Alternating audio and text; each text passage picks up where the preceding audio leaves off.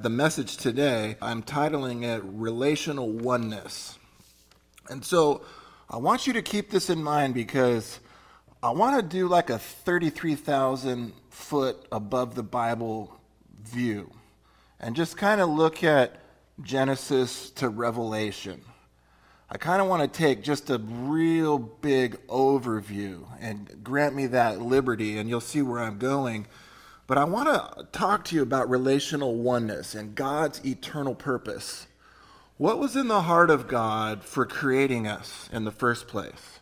Why did he do this? What was he after? Did he create us to get something out of us? Did he create us to give us something? I think it's the latter rather than the former.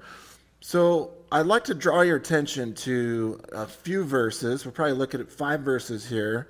I'll pray, and then I'll have us all turn to Ephesians, and we'll read some sections of Ephesians to really kind of get a flow and a heartbeat of what the Apostle Paul was really trying to communicate, I believe, to most churches.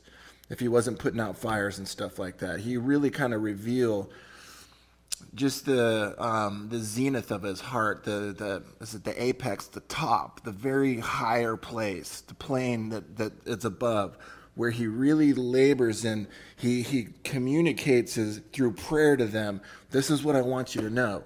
But kind of looking at some verses, we'll turn to 1 Corinthians 6:17. It'll be up on the screen. 1 Corinthians 6:17.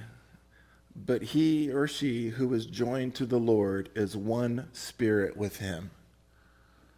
Talking about relational oneness. In the context, he's saying if you join yourself to a harlot, you join Christ to that harlot. Right? This is the context he's dealing with with the Corinthians. But our takeaway can be, now that we have accepted Christ and Christ has no doubt accepted us, we're accepted in the beloved, we have this operational, relational oneness. We're united. We're in the koinonia, which is the same word in the Greek for fellowship and communion. We are in that. And so whoever has joined themselves to the Lord has joined himself to you. In fact, that was his high priestly prayer in John 17, that we would be one as he and the Father are one. And so this is maybe not realized, maybe it's not recognized, maybe it's not practiced or perceived, but if you are joined to the Lord, you are one with him, and you have a relationship with him. 1 Corinthians 12 also plays this out, and this would be kind of a chapter given to the whole concept of body life. But for as the body is one and has many members, but all the members of that one body being many are one body, so also is Christ. For by one Spirit we are all baptized into one body, whether Jews or Greeks. And this is the mystery that Paul's going to talk about. He says, I speak to you about this mystery, which is Christ and the church. But the mystery is that both Jews and Gentiles, slaves or free, have all been made to drink into one Spirit. And so as we look at operational oneness, as we look at communal oneness, cultural oneness, as all these barriers break down when we receive Christ, he's really driving towards this thought of marriage as the ultimate picture of God's eternal purpose. Look at Galatians chapter 3 and verse 28. There is neither Jew nor Gentile. There is neither slave nor free. There is neither male nor female. You are all one in Christ. And so, though we might have differences, no one's better. We're all equal in Christ. We're all one in Christ. Ephesians chapter 4, playing off the word one here, it's all over. And I'm just picking a few verses. You could look at many, many others. Ephesians chapter 4. Verse 4, there is one body and one Spirit, just as you were called in one hope of your calling, one Lord, one faith, one baptism, one God and Father of all, who is above all and through all and in you all. So you see this relational oneness being played out. And the last verse I want to look at before we pray, and then we'll turn to Ephesians, I want to look at this verse, 1 John 5:7. For there are three that bear witness in heaven, the Father, the Word. Who's the Word? Jesus, right? The Word became flesh. And the Holy Spirit, and these three are one. So from eternity past, there was God, the Holy Spirit, and the Father, and they were one, and that triunified relationship they had. When you get saved, you enter into that eternal, dynamic love relationship found within the family of God, right? So we entered into that, and we entered into it by faith.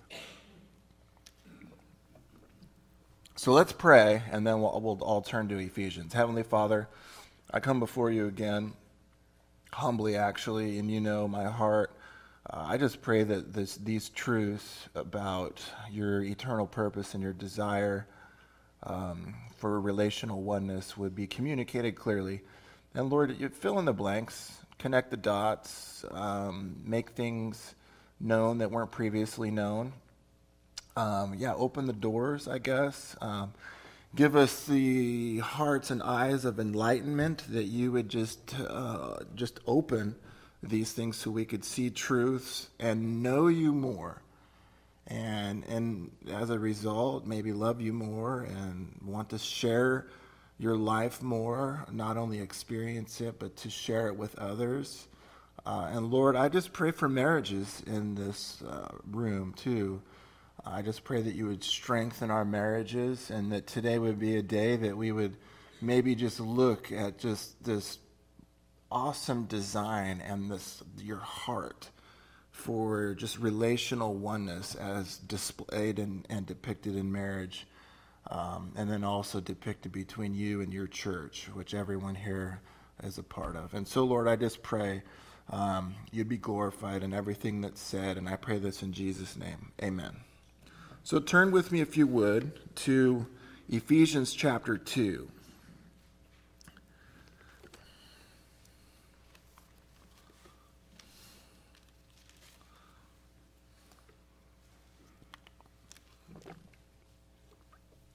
It will not be up on the screen. It'll look in your device, your Bible.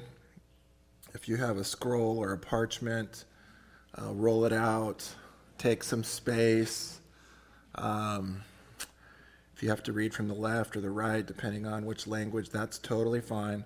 But Ephesians chapter 2, verse 11. Wherefore remember that you, being in times past Gentiles, according to the flesh, who were called uncircumcision by that which is called circumcision, so you were not a Jew, considered by the Jews, that at that time you were without Christ. You were aliens from the commonwealth of Israel and strangers from the covenants and promises, having no hope and without God in the world. But now in Christ Jesus, you who sometimes were afar off are now made nigh and near and close by the blood of Christ. I love verse 14. He is our peace. He doesn't just give us peace and back away. He is our peace. And he's made both one, and has broken down the middle wall of partition that separated us, that kept us out of this relational oneness. He tore it down from the top to the bottom, and giving us access into the Holy of Holies and to the presence of God, having abolished in his body the enmity, even the law of commandments contained in ordinances, for to make of himself two, one a new creation, so making peace. So there was this separation. There was this distance from us and God. There was sin that gave us death, and it gave us distance. And then he took the sin and nailed it to the cross, becoming sin on our behalf. And then he ripped the veil in half. And then he gave us an opportunity to come near to God and to be restored in a relational oneness and to be reconciled and redeemed, because it was all in his heart to have that all along. And see, that's not just a personal thing. That's something that he had in his heart way before time began. He knew it when he created Adam and Eve, that marriage. He knew it, that he was going to have to come as the last Adam and to have another marriage and to pull the bride out of, where we were as basically harlots and sinners and just despising God. It is more of a picture of we were Gomer and he's Hosea buying us out of the slave market. And so he came because he loved and he loved and he loved and he wanted to bring us back. And he's using marriage as this great mystery. He started it and he picked it up again, and he's going to sustain it because it was in his heart. Look at this in verse 16, and that he might reconcile both unto God in one body by the cross, having slain the enmity thereby. And he came and he preached peace to you who were afar off, and to them that were nigh. But for through him we both have access by one Spirit unto the Father. Access not denied, access granted. Verse 19. Now therefore you are no more strangers and foreigners, but you're fellow citizens with the saints and of the house or the family of God. You're in the family. Verse 20, and you're built upon the foundation of the apostles and prophets, Jesus Christ himself being the chief cornerstone, in whom the whole building is fitly framed together and grows unto a holy temple in the Lord. So he wants a home for his family, and he's building it, and we are it, in whom you are also built together for a habitation of God through the Spirit. Okay, are you trekking with this? See, what I have a tendency to do when we're going through Galatians is I'll stop on one verse and I'll take 45 minutes on a word or a verse. This is much different. We're getting some things in context here. We're getting the flow. We're going to the heartbeat of what, when you read a letter, you could just read a sentence and stop. But I want you to see where he's going. See, in chapters 1, 2, and 3 of this letter to the Ephesians, he's giving them his heart. This is his prayer. If you look at chapter 1, in fact, he's like, verse 17, that the God of our Lord Jesus Christ, the Father of glory, may give you the spirit of wisdom and revelation and the knowledge of Jesus, that your eyes of your understanding would be enlightened, that you may know what the hope of his calling is. So he's revealing his heartbeat. He's saying, I'm praying that you get this, right? He wants you to get this. He wants me to get this. Well, what is it you want us to get, Paul? And so he goes on to say, or Holy Spirit through Paul, chapter 3, verse 1, for this cause I, Paul, I'm the prisoner of Jesus Christ for you Gentiles. So he's putting his life on the line. That's why he says, I die daily. He's like, why do I do this if the resurrection's not true? He says, if you have heard the dispensation of the grace of God which is given to me to you, how that by revelation he made known unto me this mystery, as I wrote afore with a few words, whereby when you read it that you may understand my knowledge in the mystery of Christ, which in the other ages was not made known to the sons of men, but it's now revealed unto his holy apostles and his prophets by the Spirit. Here it is. It's no longer a mystery. He's going to reveal it. That the Gentiles should be fellow heirs of the same body and partakers of the promise in Christ by the gospel.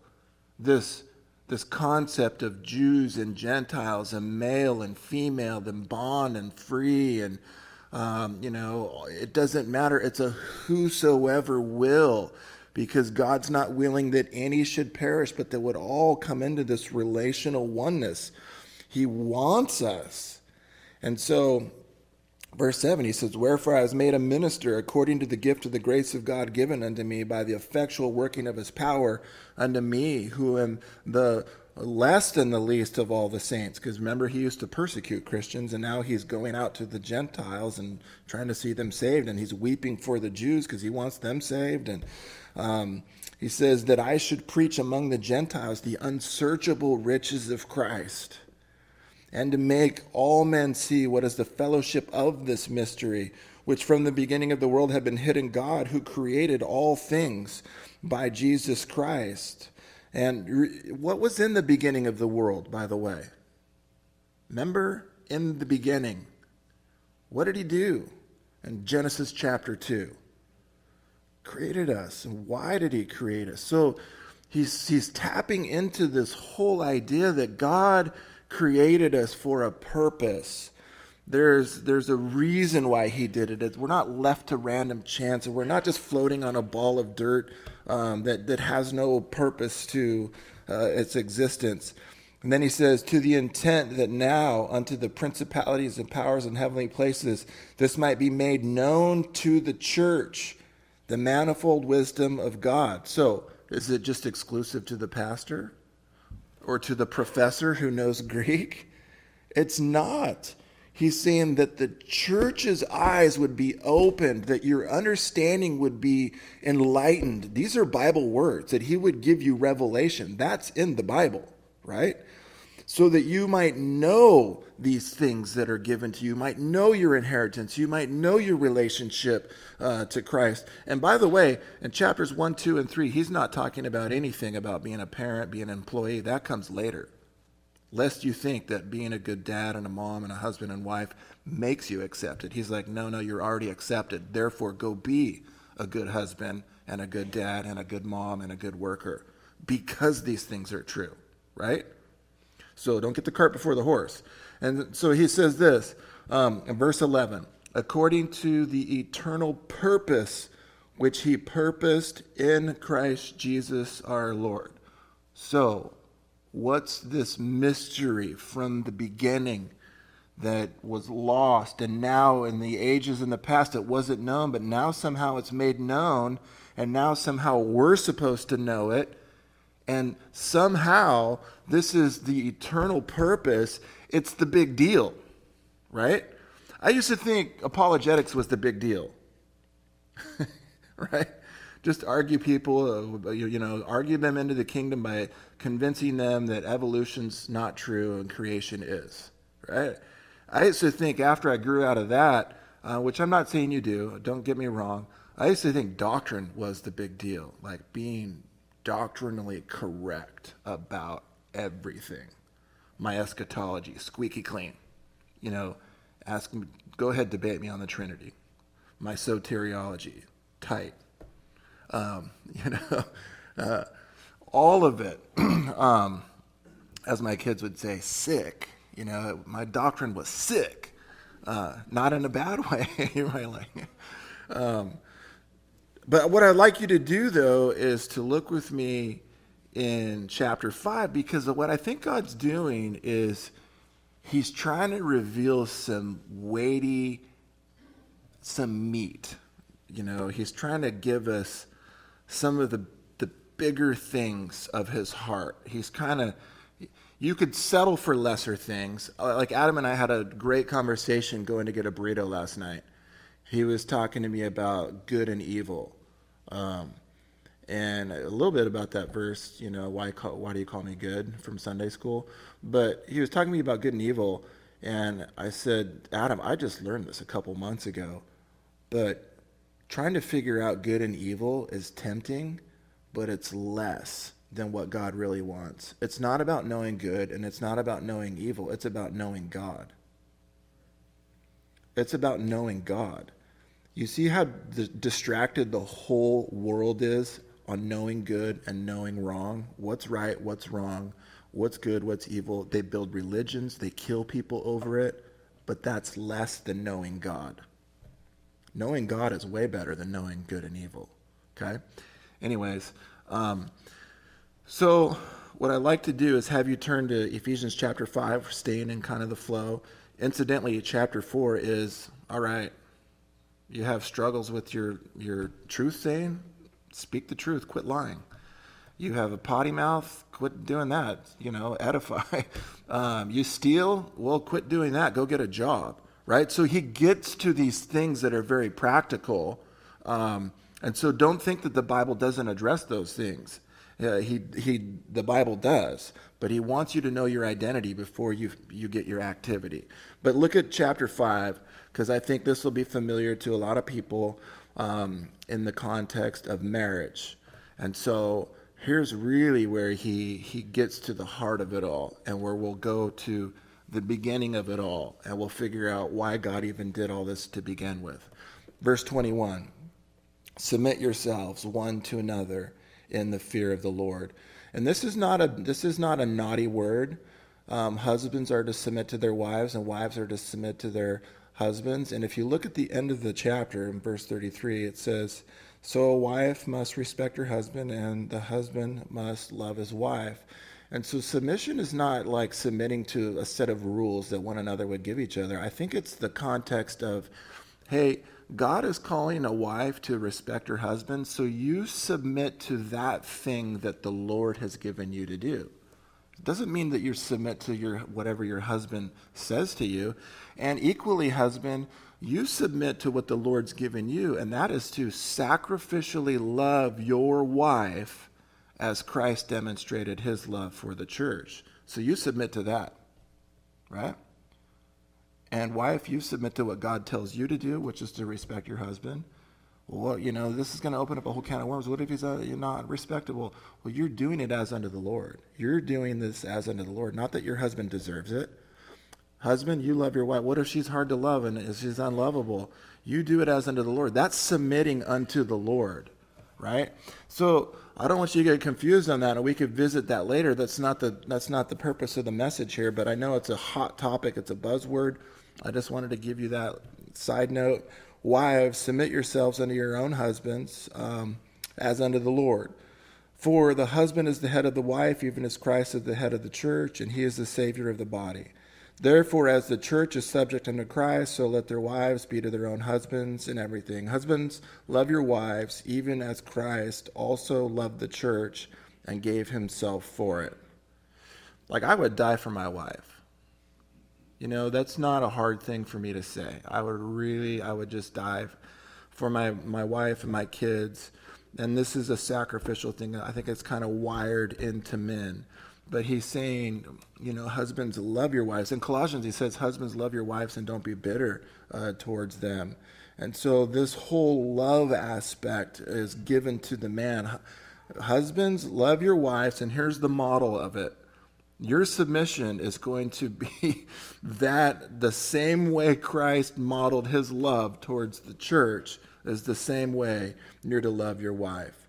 And look, is it hard for a wife to respect a husband when he loves her the way Christ loved the church? I don't think so.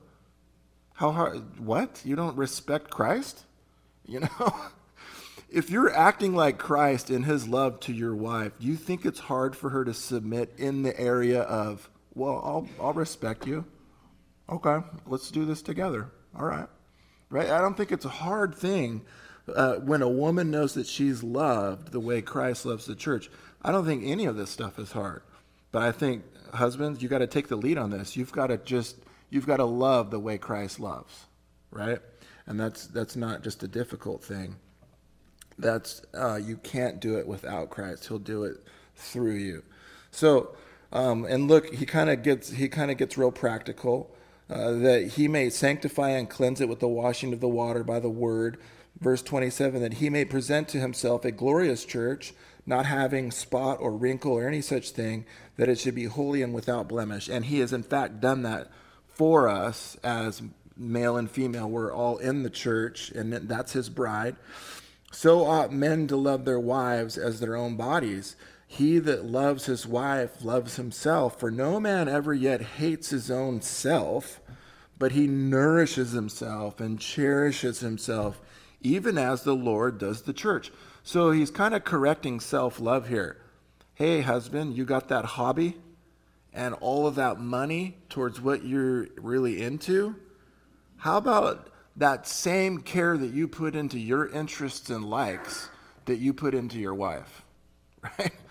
Because no one ever hates their own self. Dudes are going to take care of themselves, right? They're going to do a lot of that stuff, get what they want, pay for things that they want. But what he's trying to say is, with the same amount of love that you have towards yourself is equally the same amount of love you're to have towards your wife.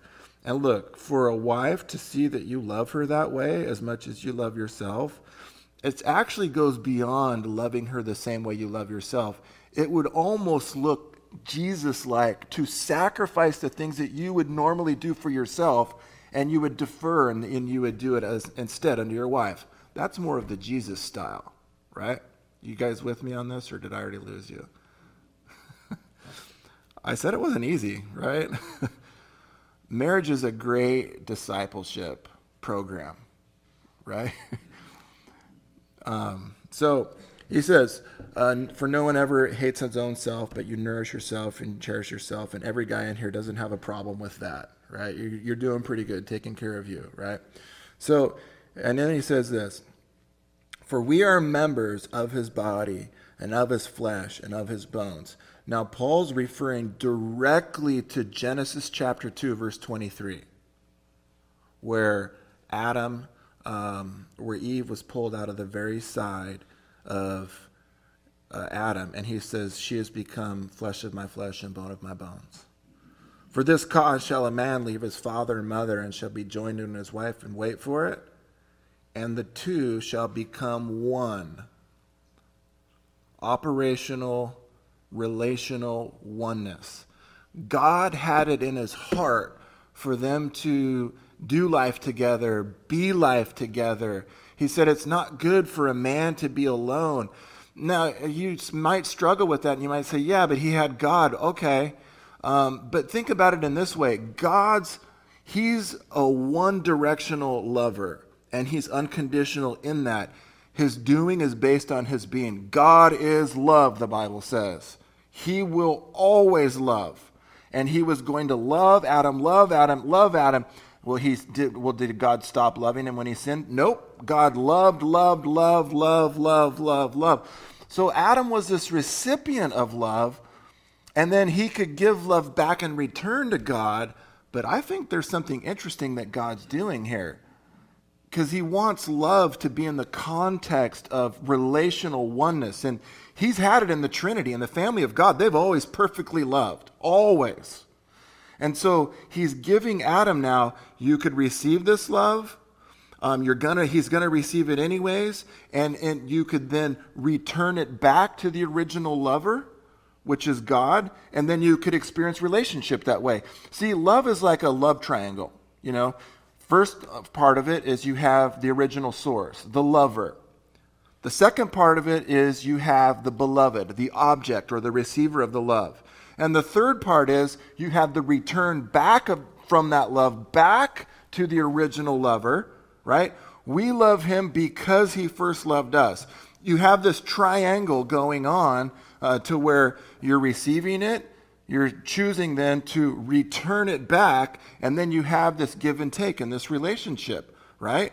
But Adam was always the receiver. He was never the initiator. He was never the source of love. So God, I think, hooked him up. And he said, I'm going to give you someone more beautiful than yourself, obviously, right? And you're going to have an opportunity to be the source and to originate love and have it poured out into this object, the recipient of the love. And then that person then could choose to return the love back. But now he could use this picture from God's love to him. He could now emulate that and experience that because God always wanted that. Do you see the eternal purpose of God is in relational oneness? Sin came along and busted that whole thing up, right? And now we're just trying to get back to figure out how to be reconciled and returned and restored and to get the pieces back together. So Paul says, I pray that your eyes will be open to this. This is what I'm dialed into. My prayer for you is that you'd figure it out too, right? Because this was God's eternal purpose. And so he's using marriage as the pinnacle of illustrations of God's desire for this operational relational oneness. And so he says, for this cause shall a man leave his father and mother and be joined unto his wife, and they two shall become one. This is a great mystery, but I speak concerning Christ and the church. Nevertheless, let every one of you so particularly love his wife, even as yourself, and see that the wife respect her husband. Love and respect. We're going to get to that later as it's really practical. But I want you to see that in Genesis chapter 1 and 2, in the beginning, we're taking that 33,000 foot above sea level view, right? You look down at Genesis chapter 1 and 2, there's no sin But there's marriage and there's union because there's Adam and Eve. It's the first marriage, right? God puts Adam to sleep, pulls out of his side someone and something more beautiful than himself. He's blue, she's pink. Together they're purple, symbol of royalty, right? Reflecting the image of God. I think you need both colors. I don't think God's a male and I don't think God's a female. In the Bible, he takes more of a masculine role, but he also takes a feminine role. Have you ever read the Bible where it talks about God as gathering as a hen does under her wings, so I gathered you under my wings? So he knows about moms. He knows about wives. He created them. He knows about dudes. He created those too. So he created a blue dude and a pink gal, dudette, and then them together, because they became one, became purple to reflect the image of God in an accurate way. Recently I'm learning, because my wife and I are one, no one hates their own self. And so if we're one, and my wife the other day, we had this conversation about a certain people group, and she was coming out really strong in defense and intolerance, and taking a view that I wouldn't have. I've been more kind of like hardline and whatever, but she was being more compassionate. And I thought, you know what? If I hate if I hate what's going on here, that's like saying I hate my own self. I chose her. And though her view is not my view, we're one. And I'm learning this whole relational oneness in the sense that's a different voice, but it's my voice. I chose her. I'm united to her, and she chose me.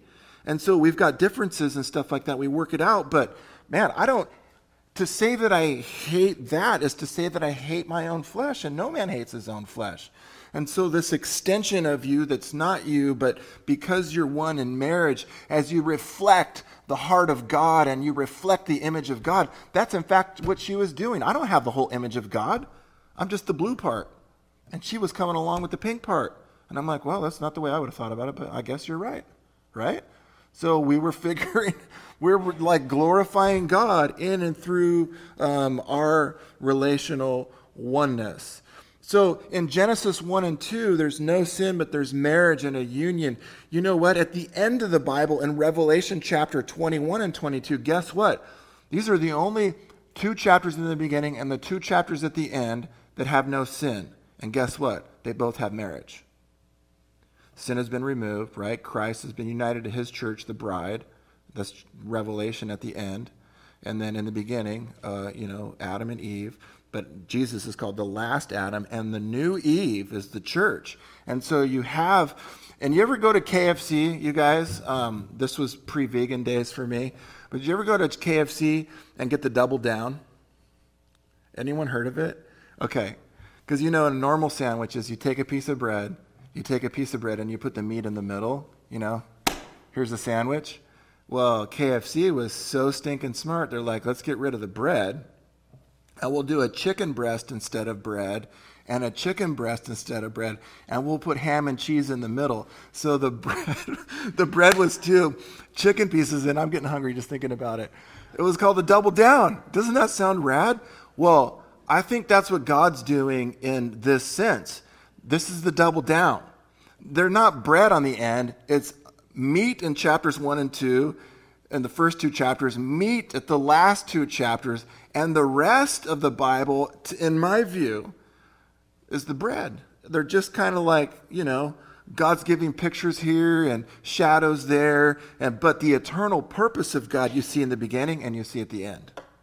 Double down, baby. Double down. Hey, even if they don't make it, you could go to KFC and you could request it and they'll still give it to you. Just a suggestion for after church. Okay. So what I'd like to do now is that the introductory part was long, I get it, and we're going to wrap it up here. But I'd like to take you through some examples in the Bible as we look at the bread, the filler stuff. Adam and Eve. Okay, we looked at that. But I want to draw your attention to like 3 significant marriages after that have a tremendous impact on the human race as we know it. The first couple I'd like to visit is Abraham and Sarah. Now, in the context of these marriages, I want you to think particularly about the wife, the bride, because the church, us, is the bride. And if you think about in the context of pictures and types, think about this. They're an older couple. What would you call them? Seasoned saints, right? Past childbearing age. And then God does something miraculous to the bride. He gives her a restored ability to have children. And get this. I forget the guy in the Bible. Remember Abraham's traveling and then someone wants to take his wife? She's in her like late 80s, 90s, right? She's such a hottie that this guy's like, oh yeah, you're getting in my harem, right? You know what that indicates to me? Like, not just the insides were fixed up in Sarah, like her womb was all, I don't want to be anatomically incorrect or crass or inappropriate, but the insides were not. So God didn't just hook up her insides as though, she had a hysterectomy and then I gave her all the stuff back. I just call all the junk back, right? Didn't remove the junk, put the junk back. So it wasn't just internally fixed. Something happened to her externally too. This bride, this wife, was restored to beauty, to fruitfulness, to life. Because God hooked her up, right? Hooked up Abraham too, apparently, right?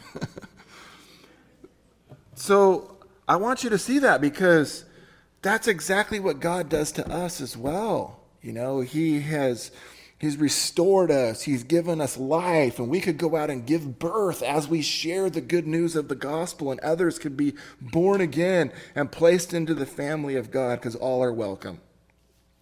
Next marriage I want you to see is Isaac or Abraham, and then there's Isaac. This is an interesting one because Abraham sends out his servant. Remember, he says, go back to my kin, and go back, and I want you to get a wife for my son Isaac. But remember, she had to be willing. It wasn't like, hey, go purchase one and force him to come back. She had to be willing. And I think it's interesting that this servant goes, he hangs out. There's a theme here that I'd like to develop sometime. But if you're a single person, go find a well somewhere and hang out at a well, because evidently that's where you pick up all the ladies, right? So he goes there and he's at this well, and sure enough, they're diligent. They're doing their chores and everything like that. But he sees Rebecca, and she has just great character, and you could read about her. I think it's in Genesis 25. And he approaches her, and he tells the story of Isaac. She falls in love with Isaac in faith, not seeing him, but believing that she's going to be joined to him in the future, together forever, just on his character and testimony of this servant who went to serve the Father. What? That's the Trinity right there. Do you see what I'm getting at? Abraham sends the servant who doesn't speak of himself. He only speaks of the Son. And she, hearing about the Son who she's never seen, agrees to go and get married to this guy. And she falls in love with him just based on what she's heard about him. It wasn't a physical thing. It was merely it was a spiritual thing. She was attracted to his character, right? She's like, I want to be with that guy for life. And so, that story. And then Isaac has a son, Jacob. And I like this marriage because, again, at a well, single people, take note, find some wells around here where there's some sheep, okay? But Jacob, now he's going to find a wife. The other scenario was different with Isaac and Rebekah. But Jacob goes out and he comes to this well, actually where kind of Laban's connected to this, which is his uncle. But long story short, he comes and he sees Rachel at a well, and he immediately falls in love with her. Right? This might be love at first sight. And you know the story to where she's beautiful and she has a sister, not so beautiful. Something with the eyes, I don't know what it is, but maybe she needed Botox, I don't know. But he falls in love with Rachel, and he has to serve, and he agrees to this. He's like, Laban says, "Hey, you're my kin. I don't expect you to work for free. You tell me." And he gives the terms. He says, "I'll work for you for 7 years if I can have Rachel." He saw Rachel and he went up to her immediately and kissed her. Right, kids? I mean, that was a greeting. All right, those 6-inch rules going on out here. Come on. But he just was magnetic attraction to Rachel, and he's like, "Okay, 7 years, boom, done deal. I want to marry her." And you know the story. But 7 years are up, and the Bible says that it seemed to Jacob just like a few days. Isn't that cool? He's like, "I love her so much, it seemed like a few days." Just, yeah. And then he gets juked by Laban. I guess he liked the labor. He's like, "No, actually, we have a custom around here. We're not supposed to give the younger, hotter one. What's the older, lame one first?" And so he pulls a fast one, and Jacob's like, "Okay, whatever. I still love Rachel. I'll do another 7 years." And time flew. You ever been married so long? Like Jen and I know we seem like newlyweds to some of you guys. Sorry, we just started. But 20 years, I'm like, babe, where did the time go, man? This just seems like a few days, right? So, I could go on with other stories. There's the Proverbs 31 wife scenario. She's loved, she's cherished, she's trusted. And then my whole take on the Song of Solomon, which is really like the romance of all ages. And you see this where Solomon is a one-woman man, and that book definitely speaks of the intimacy between Christ and the church. And when he was connected to this one-woman scenario, I feel like she dies because you don't read about her after Second Chronicles. I forget which chapter. I think it's in the 20s or something like that. We lose track of this Shulamite woman. And I think because he was so in love with her, as you read the book, that he went out to find wine, women, and song to fill that void. That's why he freaks out. He was so in love with this woman that when she's gone, he doesn't know what to do. And he has all the money and the power and everything. And so it's why when you read the book of Ecclesiastes, it's so depressing. Because he lost the love of his life. That should go Song of Solomon, Ecclesiastes, in my opinion. But then you come to Jesus. And God, this love story too is the love story of love stories, where he leaves heaven and God is basically going to hook up his son Jesus with a bride. I don't know if that's the right language, but hopefully you know what spirit and the way I mean it. And he's almost saying it's not good for you to be alone. They're in perfect love. They're in the family. But Jesus is going to pull this creation that was fallen and separated, and he's going to marry and join us so that now we could be into that love relationship, and he's going to love and love and love us even when we don't love him in return. He's going to win us by his love because he is the perfect, unending, unconditional lover, and he just wants us into that relationship, that relational oneness. He wants us to experience that love and hopefully by our free will express that love and return it back to the original lover. So what God did is he put Jesus in the deepest sleep of all, which was the death on a cross. just as he did Adam. And so the last Adam, the Redeemer, the restorer of mankind to God, Jesus was pierced in his side, and I've mentioned this before, but out of his side, just like out of Adam's side came forth this woman, out of Jesus' side came forth blood to forgive, but there was also water to cleanse and to give us new life. So out of his side came this new Eve, you might say, from the last Adam, and it was this church that he wanted from eternity past. Are you with me? So marriage is a big deal because it illustrates the heart of God, right?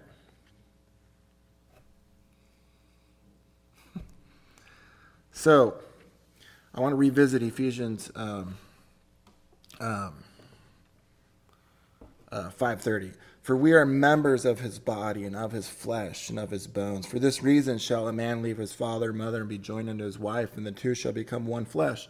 This is a great mystery, but I speak concerning Christ and his church. I just have a few moments left, and I just want to spend it wisely, but in a little bit more of a rapid pace. Let's take a journey real quick through John. This will be quick. John chapters 1 and 2. John chapter 1 is very similar to Genesis chapter 1. I think you guys have caught that before. In the beginning was the Word, and the Word was with God. The Word was God. All things were made by him. You know, in the beginning God created. And so you have the two parallel here. But chapter 2, you have a wedding where you have Adam and Eve. But I think it's interesting in John chapter 2, Jesus' first miracle is at a wedding. I think that's interesting. You know, he goes to a wedding, and remember, they ran out of wine, and so, you know, Jesus is approached, and Mary, chimes in and says, whatever he says to do, do it. Remember, she says that about Jesus? And I think it's cool because Jesus knows about weddings. Evidently, he could officiate. He's created them. He knows about them. And like, whatever he says about this whole thing, do it, right? And so his first miracle, I think is very interesting, is at a wedding. Very into marriage, because this is the mystery that he started way back in the beginning, and he's doing it at the cross, and he's still all about that. But then you come to John chapter 3, and John the Baptist is being approached. Hey, Jesus is making more disciples than you are. And he chimes in, and look up on the screen here in John chapter 3, verse 27, and I'm using the Message translation. It's a paraphrase, actually. John answered, it's not possible for a person to succeed. I'm talking about eternal success without heaven's help. Yeah, in other words, he says, you can do nothing except it being given to you from above. Verse 28, you yourselves were there when I made it public that I was not the Messiah, but simply the one sent ahead of him to get things ready. The one who gets the bride is, by definition, the bridegroom. And the bridegroom's friend is his best man. That's me. I like that. I like the way this paraphrase puts it. In place at his side where he can hear every word and is genuinely happy. How could he be jealous when he knows that the wedding is finished and the marriage is off to a good start? That's why my cup is running over. So remember, John said, he must increase, I must decrease. He says that after that. But he's given the illustration here. He's like, look, I'm just the best man. I'm not getting jealous that more people are following Jesus, because remember, John had his ministry going on. He's like, actually, he's the big deal. And the believers that are joining him is the bridegroom. He even knew about something about this mystery that people were like, I don't get it. What? He knew the marriage relationship, the eternal purpose, and the eternal desire of God. And then you come to John chapter 4, and I think this is really interesting because Jesus talks to a Samaritan woman at the well. A Samaritan is made up of half Jew and half Gentile, which guess what the mystery of the church is? Jews and Gentiles. Interesting. It's the church makeup. She had failed marriages, and Jesus then offers her this new eternal relationship. And they are at the very same well that Jacob was at when he fell in love with his wife. And it's called Jacob's well. You could even read it, and it talks about it in the Bible. And so they're at the very same well where Jacob falls in love with Rachel, and out of Jacob comes the 12 tribes of Israel. And out of that one tribe, I said it incorrectly before, I'm not going to say it incorrectly this time, the tribe of Judah, Jesus comes out of, right? So you have this awesome thing going on where now the one that came out of this lineage from Jacob meeting Rachel at this well, now the Messiah is coming to that very same well. I told you there's something about wells, right? And Jesus comes to her and they have this discussion, and she's talking about physical water, and then he's like, no, I want to give you water that if you drink, you'll thirst no more. I'm talking about the water of eternal life. She's like, give me this water. You don't even have a cup or the well's deep. Jacob, our father, she refers to gave us this well. And so what? He's like, well, go talk to your husband. I don't have a husband. She's like, and Jesus said, you said correctly. You had 5 husbands. And the one you're with now is not your husband. So that makes 5 plus 1. How many? 6. And I don't want to centralize this, but Jesus, because in chapter 3, John said he's gathering his bride, he's the 7th man to show up to her, breaking all custom, all tradition, speaking to this half-breed, this adulteress, this fornicator, this sinner, this reject. He's coming to her like he comes to all of us, right? And he's saying, I'm going to give you water and a relationship to where you'll never thirst again, and it's everlasting, right? I think it's really cool because when you read the story, she leaves her pot and she runs to the city to tell everyone, and she leaves her pot. And I think the Bible puts that in there because she's no longer thinking about physical water. Now she's thinking about spiritual water, right? So let's skip.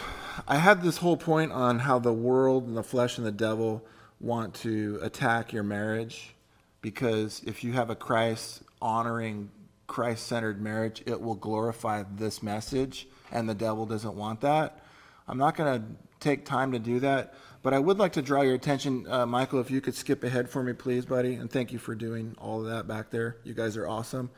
But Isaiah chapter 62, yeah.